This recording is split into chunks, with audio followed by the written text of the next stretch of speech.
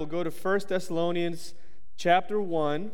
We're going to be in verses 5 through 10. Last week, we went from verse 1 to part of verse 5, and we saw that the Thessalonian church was a church that was an awesome church. Paul, Silas, and Timothy, it says in verse 1, are the men writing this letter, commending them for the kind of church that they are. It's a very encouraging letter. Very unlike the letter, say, to the Corinthians, that was kind of a rough, stern warning from Paul about all the things that were going on in the church and how they needed to address them. This is a letter where Paul is mostly saying, man, I see that God is at work in your life and that you're doing all these great things for Jesus, and praise God for those things. So we see that they begin the letter very warm. In verse 2, he says, we give thanks to God always for you, constantly mentioning you in our prayers, remembering before God, this is what we talked about last week, our God and Father, your work of faith, labor of love, and steadfast hope in our Lord Jesus Christ. And we mentioned that this church was known for being a church that had a work of faith, or a faith that produced works, a labor of love. They were busy, they were laboring, they were working hard, but it was out of a love for God and for their neighbor. And they had an unmoving hope in Jesus, especially in terms of His return. They were expecting that to happen and to happen soon. So they were known for these qualities, and I asked the question, are we known for being a church that has a working faith, a labor of love, and a steadfast hope? And then we saw in verse 4 where Paul says, for we know, brothers, that you're loved by God and that He has chosen you. And I mentioned that the reason they knew that God had chosen them for salvation and that God loved them in a special way was because of the kind of life that they were living. That life pointed to the fact that God had chosen them and that God loved them. And the way they were able to do this was not because they could muster up some sort of strength within themselves to say, well, let me just be more loving, let me have more faith, let me produce more works, let me just work harder to be somebody who has more hope. The reason they were able to be a people of faith, hope, and love was because, what we see in verse 5, our gospel came to you. And he mentions 4 things: in word, in power, in the Holy Spirit, and with full conviction. So the gospel came to this church. They believed it. God saved them. But it was a powerful gospel. It was a gospel that was clearly communicated. It was a gospel where the Spirit of God Himself is the one who is causing that change in their lives and indwelling every believer. And it leads to full conviction. They were fully convinced that this was the truth and that God had come and changed their hearts and transformed their lives. So last week we were in those verses, and we mentioned that it was a great church and that we can look to and ask ourselves the same question: are we known for being this kind of people, for being this kind of church, a church that is full of people that have a faith that works, a labor of love, and a steadfast hope, and because we have embraced Christ, because we have believed the powerful gospel that comes with spirit and full conviction. So today we're going to continue reading this chapter, and we're going to see this big idea of being imitators and being examples. This was a church that was imitating those who were imitating Christ, and by doing that, they became an example to other people around them. So this morning, I want us to see that. Are we imitators and examples to others? So let's take a look at verse 5. It says, because our gospel came to you not only in word, but also in power, and in the Holy Spirit, and with full conviction. You know what kind of men we proved to be among you for your sake. And you became imitators of us and of the Lord. So Paul says, you know because you saw us. We lived there with you. We spent some time with you. You got to see the kind of people we are, the kind of men that we are. You got to see that we love God, that we trust in His promises. You got to see all those things. You got to see the kind of people, the kind of character that we have. And he says here, and you became imitators of us and of the Lord. Now, I don't know about you, but when I think of the word imitation, I tend to think of negative things. So, for example, when you go online and you're trying to buy a Bible, and they give you different options, the paperback, and you have the hardcover, you have maybe leather option, or what? Imitation leather, or synthetic leather. And it's cheaper, way cheaper than the actual leather Bible. because it's a lot cheaper to make synthetic leather or imitation leather than actual leather. Now, it looks close enough, but it doesn't feel the same. It doesn't last as long. There's a reason why it's cheaper, because it's an inferior product. Now, that's what I tend to think. I know that imitation is not always in negative terms, but when I hear imitation, I think cheap. I think knockoff. I think something that's not going to last. I'd rather spend more money, right? And I don't know about you, but that's what comes to my mind.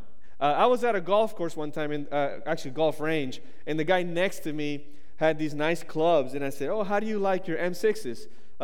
That's the type of club, by the way, if you don't play golf. How do you like your M6s? And he goes, "Oh, I love them, man. They're great." And I said, "Well, how much did you pay for those?" And he said, "Well, half of them are legit, and half of them are knockoffs off of Wish.com." And I was like, "Really?" And he said, "But they look the same, don't they?" I'm like, "They do. They actually look just like the actual M6s." And he said, "But there are some, man, that just feel clicky. They just don't feel the same." Because, well, yeah, because they're not the real thing. It's an imitation. So in our culture, we hear the word imitation, and that's what comes to a lot of our minds is a knockoff, something that I don't want. I don't want any part of it. I don't want to have it. I don't want to pay for it. I don't want to be a knockoff. I don't want to be an imitator, if that's what we're talking about. But for Paul, the word imitator here is a very different word. It carries a very positive meaning. A commentator named Michael Martin says this: "An imitator is to modern minds one who lacks creativity and depth." So I can't think of anything myself. I'm just going to take the M6 idea and create that club, even though I can't make it quite that way, right? So he says, people lack creativity and depth. An imitation sounds like something that is not a genuine article and is therefore inferior. Such concepts do not apply to the manner in which Paul used imitators. In virtually every letter, Paul presented himself as an example and called upon his readers to imitate his faith and his life. So in this sense, being an imitator is actually a really good thing. Being an imitator is not cheap, it is not inferior, and it is actually something that we should be doing. It's actually something that we should be making a priority in our lives, for us to be imitators, not of just anything, but here in the text says, of us and of the Lord. You were imitators of us and of the Lord. So they had seen their conduct, they had seen their way of life, they had seen that Paul, Silas, and Timothy lived in such a way that God was glorified in their lives. In church, I think for us as believers, there are great benefits for us in imitating those who imitate Christ, in following those who follow Christ, in looking to people as examples, as role models to follow for our own spiritual walk. I think that's really important. I mention this friend a lot, and there's a reason why he's been a great influence in my life. He's a missionary, very far part of the world, and when I first came to Christ, he actually led me to Christ, and he became one of the first people in my life that I could look to and say, wow, that's what a godly man looks like. I want to be able to follow that example. He wasn't perfect. He has his flaws. He's a sinner like the rest of us. But he was that figure early on in my life that I could say, I aspire to follow Christ as he follows Christ. And I think a lot of us could say, I hope that we have at least one person in our lives that we could look to and say, I want to imitate the godly behavior of that person. And if not, I want to encourage you and challenge you to think through that and look for people around you, maybe even here in our own church, that you could follow their example, that you could say, I want to be an imitator in the biblical sense.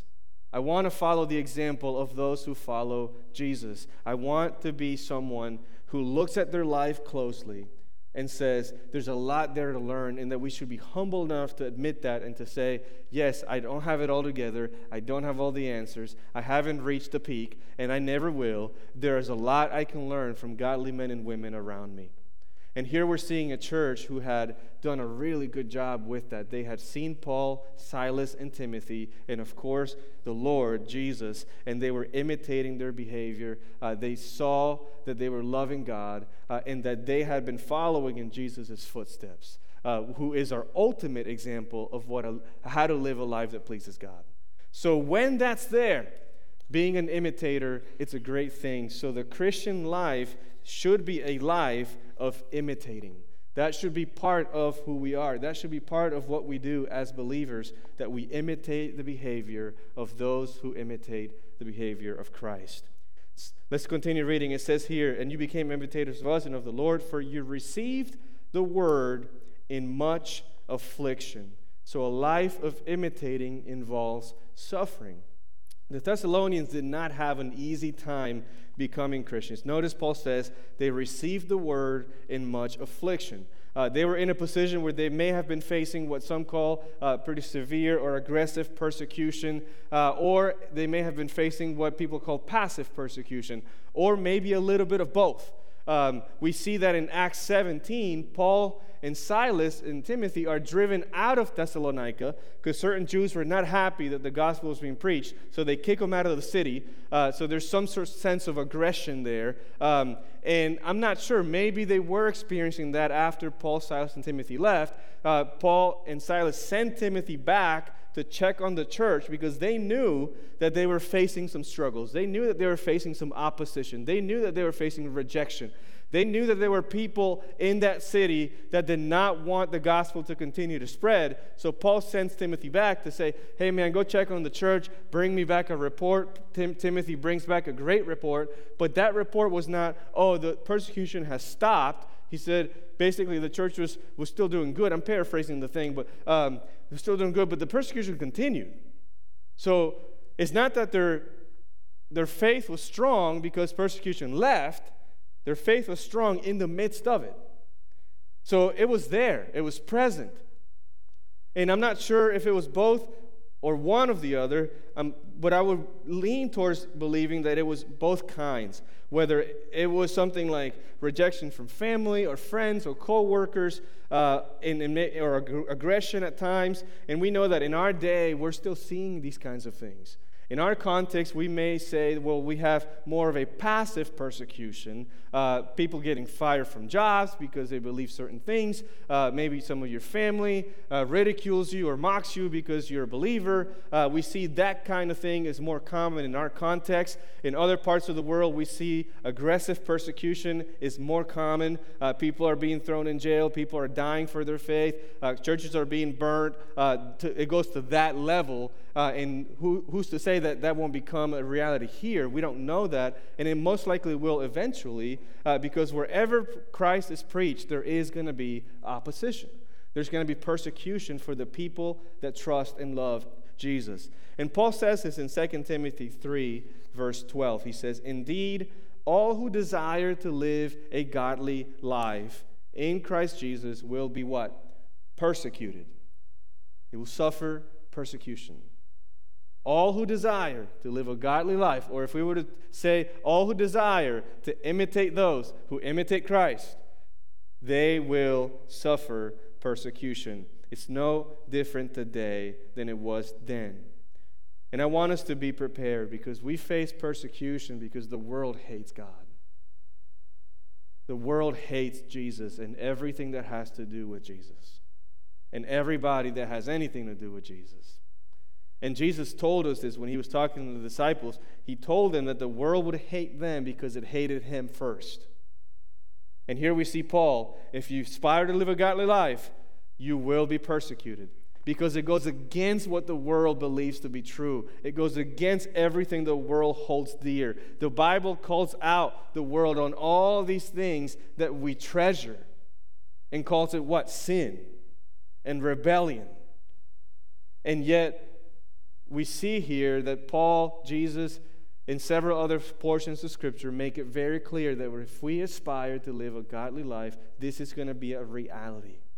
This is going to be something that we need to embrace. We need to say, this is what being a Christian involves.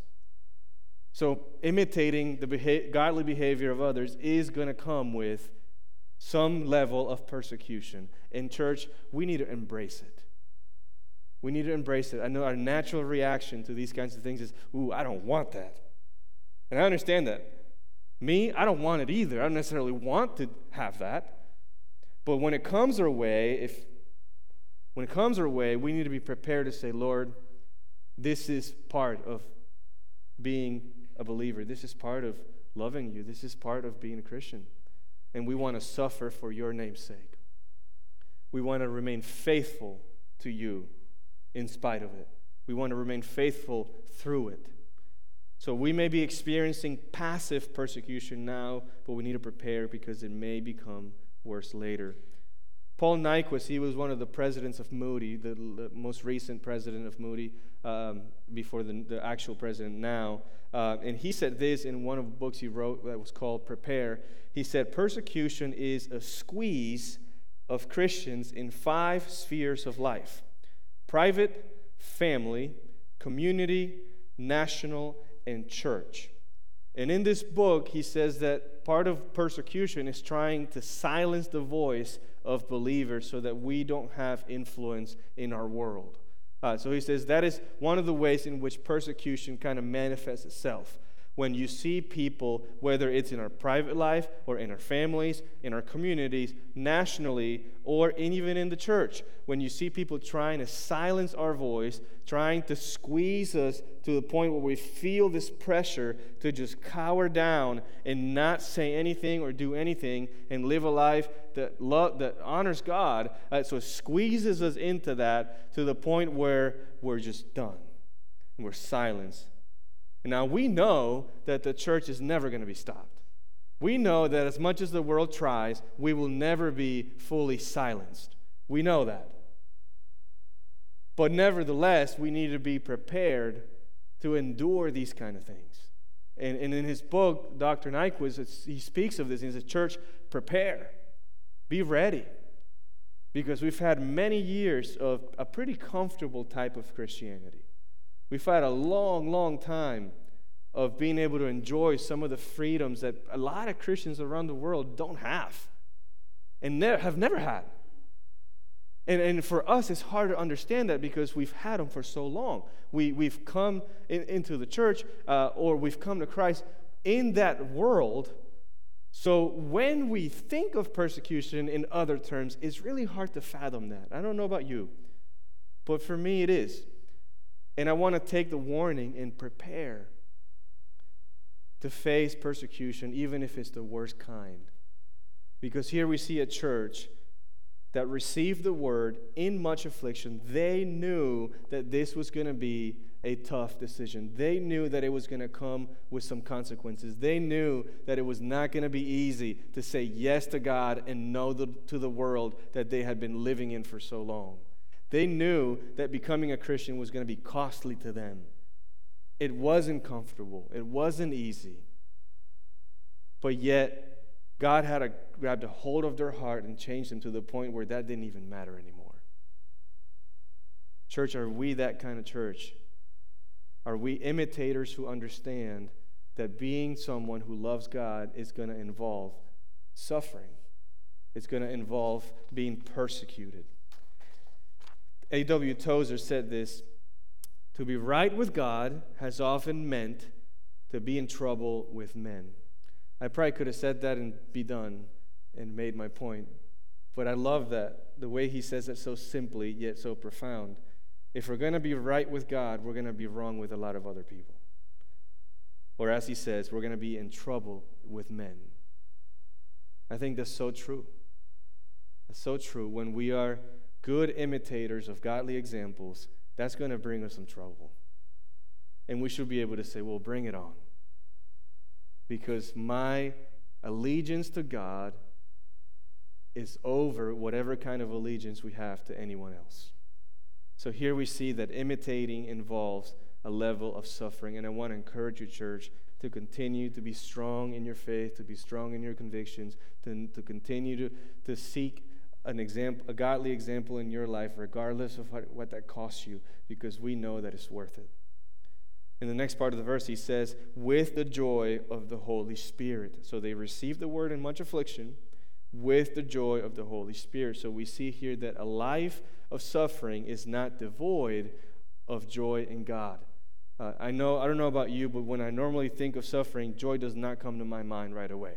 When I think of suffering, I'm thinking sad, depressed, I hate this, I don't want it, why is this happening to me, this is hard, I want to move on, but I don't see the end in sight, there's no light at the end of the tunnel. Maybe that's being overly dramatic, I don't know, but there's times where suffering is just really, really difficult, and this idea of having joy in the midst of those moments that are really, really tough is hard to accept. It's really tough to say, oh yeah, I'm very joyful right now, even though I feel like the world is just crumbling. And I feel like my life is just really, really difficult. And let me tell you, in our own power, it is impossible.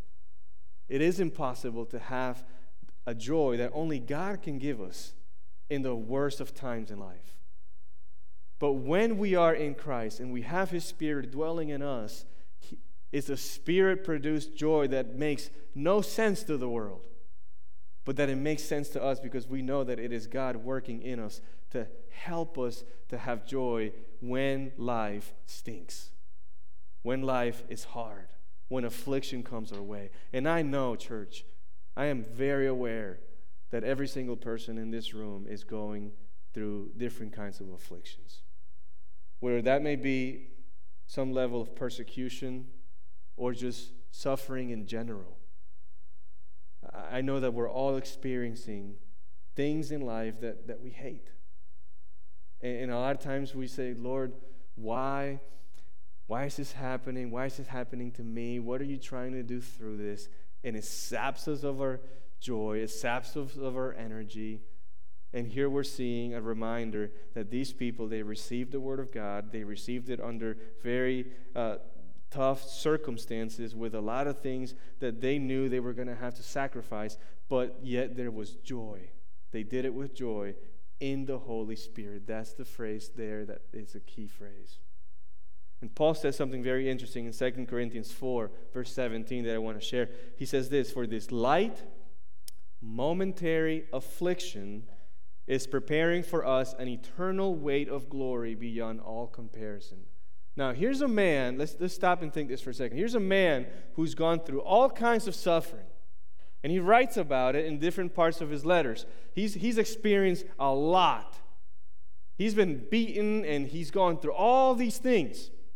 And then he gets to this chapter, and we read this phrase, this light, momentary affliction.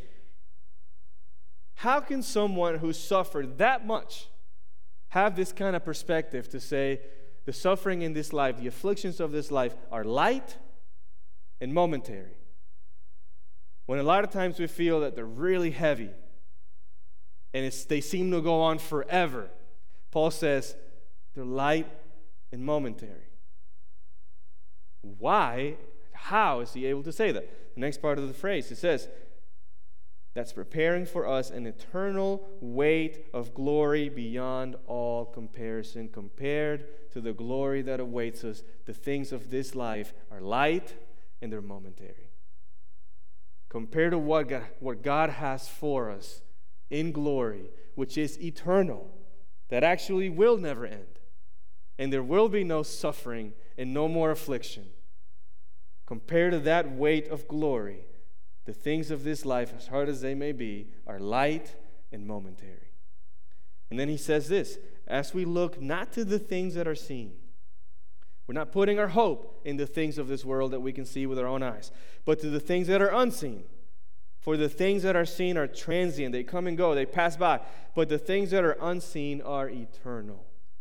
That's why Paul can say, even as much as he suffered, the things of this life, the afflictions of this life are light and momentary and not burdensome and eternal. Because the weight of glory that awaits us is far greater. Church, that's encouraging. That's really encouraging for us to hear that whatever we're going through, whatever afflictions we have in life, they're not going to last forever. There will be an end to them. And in light of what's coming, They're light and they're momentary, even if it doesn't feel that way. And here we're seeing a church that we can learn from. They had understood that. They had received the word. They had received it with joy because the Holy Spirit was at work in their lives. So when we live a life of imitating those who imitate Christ, we are going to experience suffering. But that does not mean that we cannot have joy at the same time. Because God is a God who gives us that joy that only He can give us. So we have this Spirit-produced joy. Does it fuel you, church, to persevere through the different afflictions we experience in life? I think one of the great realities about the Christian life is that we can continue to have this joy despite all that we experience. God sends His Spirit to live in us and comfort us and illumine our minds and give us that peace and that joy that only He can give us. And I want to encourage you and challenge you to continue to trust in the Lord to give you that joy in the midst of the hardest times. So being an imitator will be costly and it will bring suffering in some ways, but that does not rob us of the joy that we have. Let's continue reading the chapter. It says here that you became an example to all the believers in Macedonia and Achaia. For not only has the word of the Lord sounded forth from you in Macedonia and Achaia, but your faith in God has gone forth everywhere, so that we need not say anything. For they themselves report concerning us the kind of reception we had among you, and how you turned to God from idols to serve the living and true God, and to wait for His Son from heaven, whom He raised from the dead, Jesus, who delivers us from the wrath to come. So here we see that a life of imitation leads to a life of being imitated. A life of imitation leads to a life of being imitated. We see that the Thessalonian church became an example to other believers in surrounding cities like Macedonia and Achaia, Thessalonica, Philippi, which we also see in the scriptures, and Berea. These were the people that had listened to Paul and were examining the scriptures daily to see if what he was saying was true and accurate. That was part of the Macedonian region. Then we see cities like Athens and Corinth. That was part of the Achaia region. So it was a pretty large region that he's talking about here. A lot of commentators agree that it was quite a pretty amount of land that we're covering. So their example has spread to all these cities in all these places. That's pretty amazing. I mean, in a time where there's no Facebook, there's no social media, there's no way to live stream a sermon, and people all over the world can listen to it, and we can spread the word that way. They can come and check out the church and all that kind of stuff.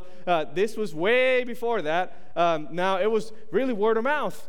People walking through the city, meeting Thessalonians that were believers and hearing about their experience and how God had changed their lives and all those kinds of things. Or Thessalonians going out and being faithful and sharing the gospel and spreading the word everywhere. That's how it was happening. And the impact, the amount of impact they had, it was incredible. They were a great church and became a great example to follow.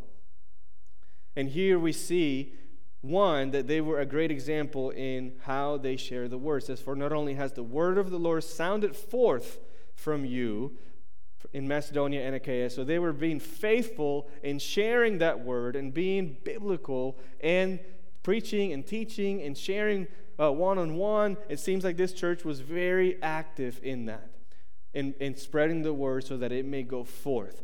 But it says here as well, but your faith in God has gone forth everywhere, so that we need not say anything. In other words, Paul didn't even have to talk them up. Paul knew that their faith and their life, along with their teaching, spoke for itself. And the churches around them could see that. The churches around them heard about it. They had been impacted by it. That's something that we look at and we go, man, we want to be that church. I hope that we would want to be a Thessalonian kind of church, where we are imitating those who imitate Christ, and as we do that, others are watching and going, that's a church that's setting a good example for churches to follow in teaching and in practice.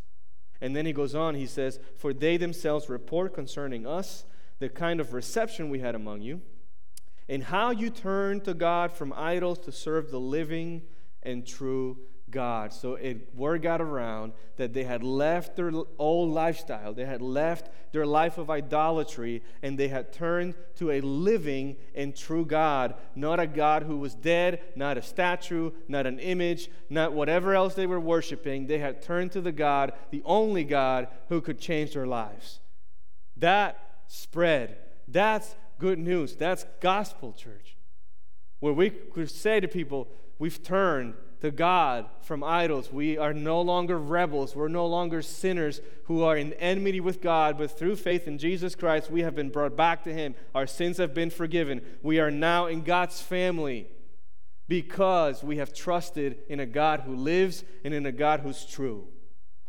And the Thessalonian church continued, and they said, it says here, they were waiting for His Son from heaven, whom He raised from the dead. Again, we have a living God, Jesus, who delivers us from the wrath to come. So this reality, this hope that they had for the return of Christ was motivating them to live a life that honored God now. They knew that Jesus was faithful and true and that He would come back as He said He would. And church, we continue to believe that, and we continue to uphold that truth. Christ will return, and that should give us hope and motivation to live a life that is a life that's honoring to the Lord. To live a life of imitating those who imitate Jesus. To live a life that brings Him all the glory and all the honor. Now, we may disagree on some of the views about the end times, and I mention this because we're going to talk about this more in the next several weeks, because we see the return of Christ mentioned at the end of every chapter in Thessalonians, 1 Thessalonians. So you might have a premillennial view or a postmillennial view or amillennial view, or as my father-in-law says, maybe you're a pan-theologian. It'll all pan out at the end. Whatever view you hold, I think we can agree on the main point is that Jesus will come. Jesus will return, and we are expecting that return eagerly. We want Him to come back, and He will come back. How? When? We can debate that, but He will come back. And that is a comforting truth for us and a motivating truth for us to say, Lord, until then, we're going to continue to worship You. We're going to continue to model our lives after those who model it after You. We're going to continue to imitate those who imitate Christ, and to say, become an example to others, to say to others, hey, follow me as I follow Jesus. Now, that might sound a little arrogant at first. People might go, oh, who are you? Oh, high and mighty. Following You, oh, like you got it all together. A lot of people have that reaction, right? But think about this for a second. If we truly are following after Christ, it is not arrogant to say, especially to a younger believer, hey, I'm not perfect. You're going to see the good and the bad. I'm not high and mighty. You're gonna realize that very quickly. But I have been following the Lord, and I think you could benefit from following me as I follow Christ. There is a way to do that. Call it discipleship, call it whatever you want to call it, mentorship, role modeling. But for us to be able to get to a point where we know that we've been following after those who are role models in our lives, and for us to be able to take somebody under our wing and say, I want to show you in as imperfect of a way as I can show you what it's like to follow Jesus. I want to teach you. I want to be an example to you. As we see here with Paul, Silas, and Timothy being an example to the Thessalonians, and then them being an example to the people in Macedonia and Achaia. And church, that is a sweet thing to think through and think about the impact that could have in our city, in our town, in our county, if we were all to make it a priority to be people who imitate those who imitate Christ, and then welcome others along and say, come along with us. Follow us as we follow Jesus. That would be such an amazing thing to continue to see. And I know a lot of you are doing that already. But if you're not, I want to challenge you to think through people in your life that you could say, there's a lot I can learn from this person. They love God. I want to follow their example. And then in return, be that person to somebody else. So I'd leave you with that. Are you living a life of imitation? Are you rejoicing in the midst of suffering? Praying that the Lord gives you that inexplicable joy that only He can give you. And can you say to others, follow me as I follow Christ? Church, let's pray, and then Pastor Keith and the worship team is going to come up and continue leading us in worship. Father, we thank you for this morning, and we pray that you would help us to identify people in our lives who love you, who are following in your footsteps, that we can look to as role models, as examples worthy of being imitated. We know that we're not imitating people just to imitate them. We're imitating them because we're imitating you. And Father, I pray that we would be humble enough to recognize that and to recognize the fact that role models are necessary. People to imitate help us grow. And Father, I pray that we would be that to others as well, that we would see great transformation in our church because we are taking this seriously. We thank you for this time. We pray that you continue ministering to us through song, and we ask that you give us a great week until we meet again. We pray for this in Jesus' name. Amen.